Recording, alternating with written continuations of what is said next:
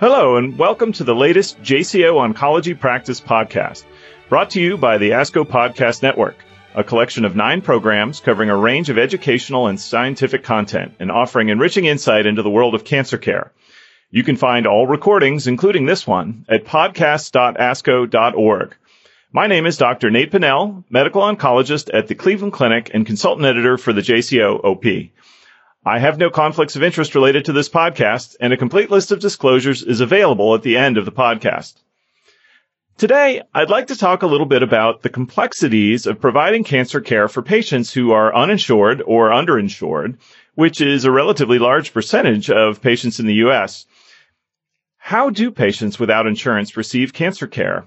One way is through community programs, including a program called Project Access, a care coordination program connecting patients to specialty medical care at no or reduced cost, including, in some instances, oncology care.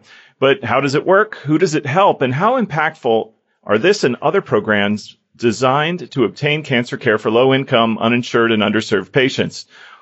With me today to discuss this topic is Dr. Jamie Hammock, a resident in internal medicine at the University of Alabama, Birmingham.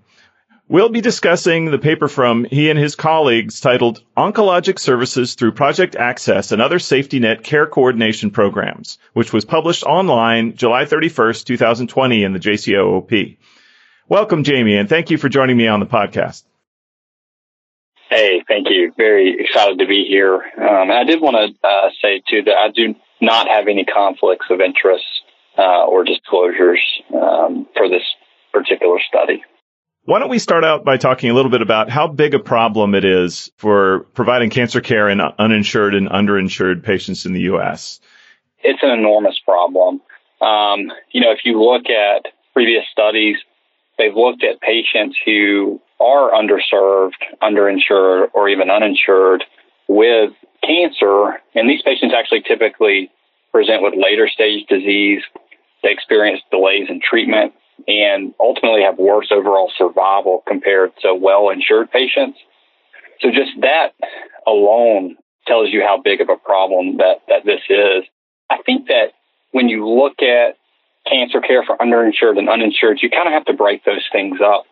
And you can't really talk about it without talking about the Affordable Care Act.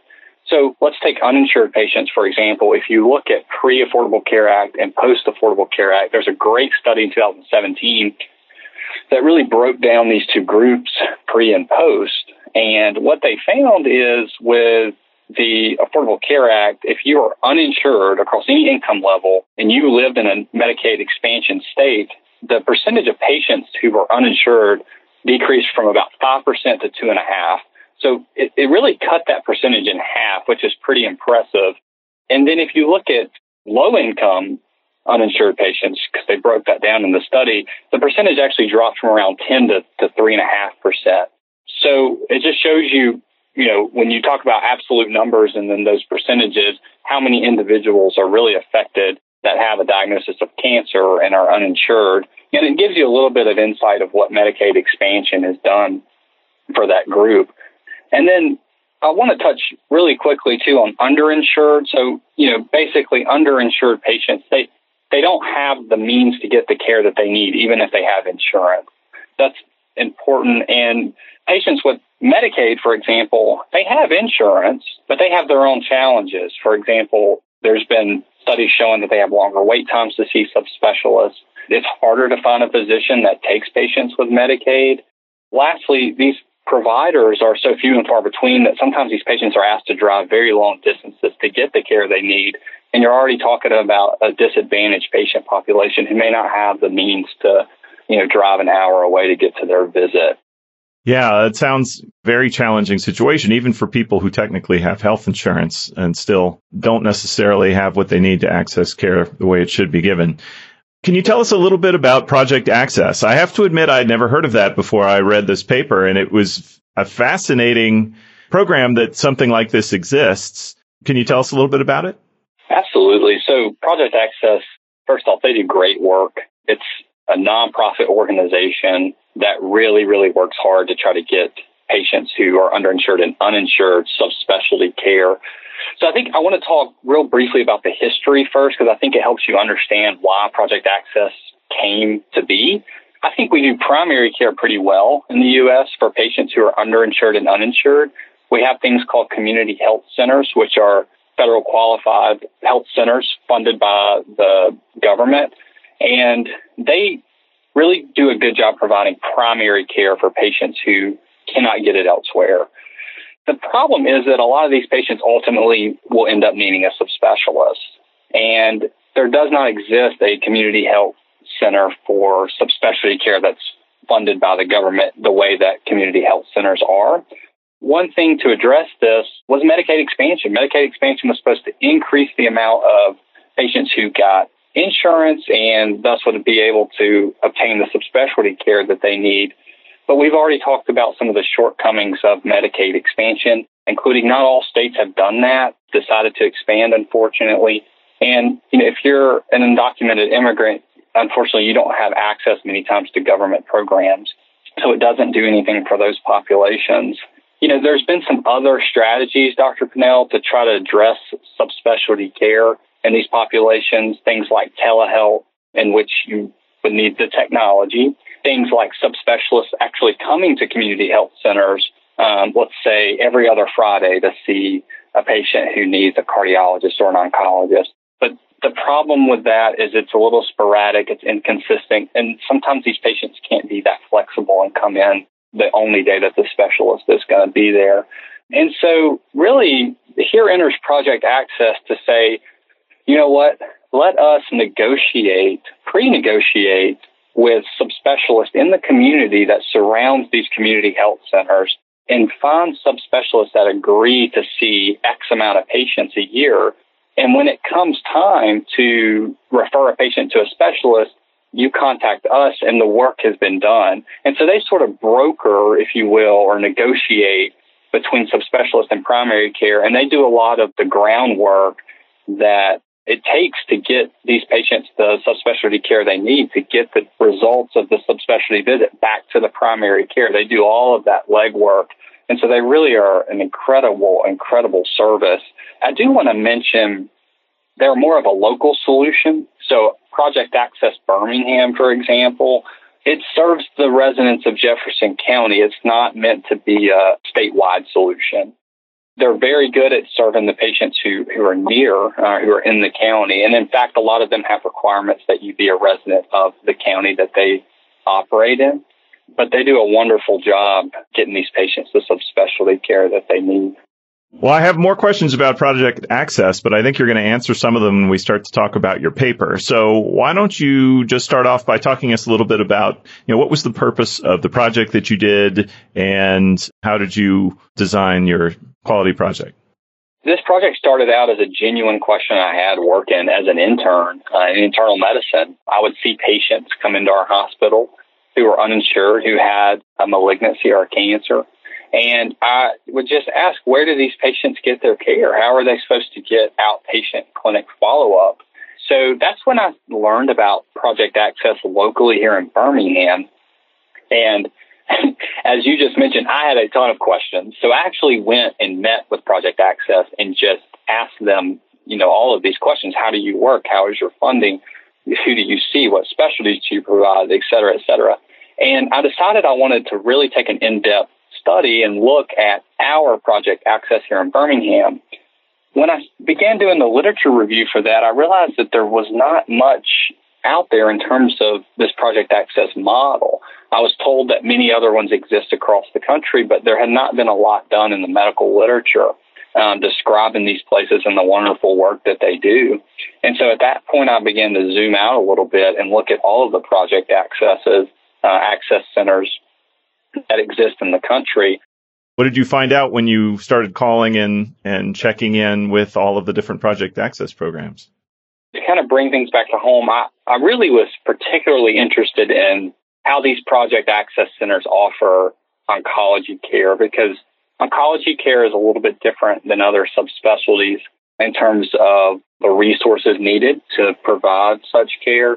And my interest was how do programs who are nonprofit, who are trying to work with underinsured, uninsured patients provide care that requires so much resources. So that was really one of my objectives, is to tailor my approach to oncology care specifically, while also describing the programs in general. And so what I found was that out of about 30 programs that I found, roughly two-thirds offered care medical oncologists. And then out of those two-thirds, about half of those programs actually offered chemotherapy.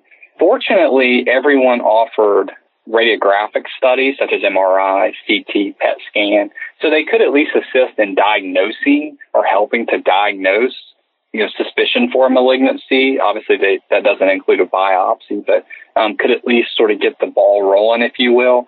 And then the other thing I discovered is, as I mentioned previously in the podcast, there was a lot of heterogeneity between the programs. So some programs offered transportation, some programs offered interpreter services, while others did not. Some programs required small copays.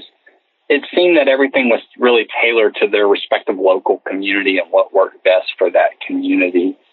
In terms of Medicaid expansion, which was sort of another thing we were looking at with this study, is what we found is about two-thirds of the states that have not expanded Medicaid have a Project Access Center.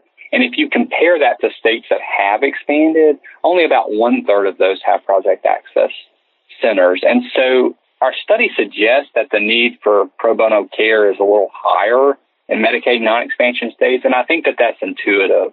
The percentage of uninsured patients with cancer in a non-expansion state is as high as 13%, depending on what their income is. And that's compared to about 2 to 3% in a state that's expanded Medicaid. So those are drastically different numbers and drastically different needs for patients, depending on if they reside in a state that has expanded Medicaid. It seems as though the difference between areas that had programs that offered cancer care and those that didn't probably revolve around whether they're able to find practitioners who are willing to provide those services. And it looks like you did some investigating of programs that did and did not offer cancer care. So what were the differences between those? The next step of my project was to interview those program coordinators of the centers who were not able to offer medical oncology care. And sort of three common themes emerged as I talked to these program directors. The first of those themes was cost. And I think that that's intuitive, and it did not surprise me. Medical care is expensive. Oncology care is expensive. And these programs, they're mostly nonprofit and rely on donations and such. And so the first barrier to offering this is cost. If a patient sees a medical oncologist and they prescribe chemotherapy, someone has to pay for that chemotherapy. And a lot of Project Access Centers were not prepared to do that. One in particular I spoke with, they had actually considered it, and when they ran the numbers, it would account for over half of their annual budget. And so it just was not feasible. The second barrier that emerged while I was talking to these program directors was the concept of continuity and a longitudinal commitment. So, for example, if I'm a medical oncologist and I decide that I want to take part in this and donate some of my services, and I see a patient that has a new diagnosis of cancer, and we treat the cancer, what happens if they relapse? Or what happens if in 5 years that they need a medical oncologist again? And I don't think many oncologists were comfortable committing to a situation that had no clear end date. That's in contrast to a patient that has COPD and the primary care physician is referring them to a pulmonologist to get recommendations on maintenance inhalers and what might work best for this patient. That's more of a one and done visit. The third barrier that emerged as I talked to these patients was the concept of multi-physician buy-in. And so, as you're aware, many patients that have a cancer may require care from multiple subspecialties, whether that be surgical oncology, medical oncology, radiology, diagnostic radiology, and even palliative care. And so it really is a disservice to a patient if you can offer them not the full scope of oncological care that they need. A lot of Project Access Centers were not comfortable providing some of the care without providing all of the care, if that makes sense. I mean, all of those make perfect sense. I mean, they although in some ways they relate partly back to the first issue, which is that things cost more if they take a long time and have to continue indefinitely over time. So I'm curious, for the places that did offer chemotherapy, and actually, even though it was a relatively small percentage, it was not trivial.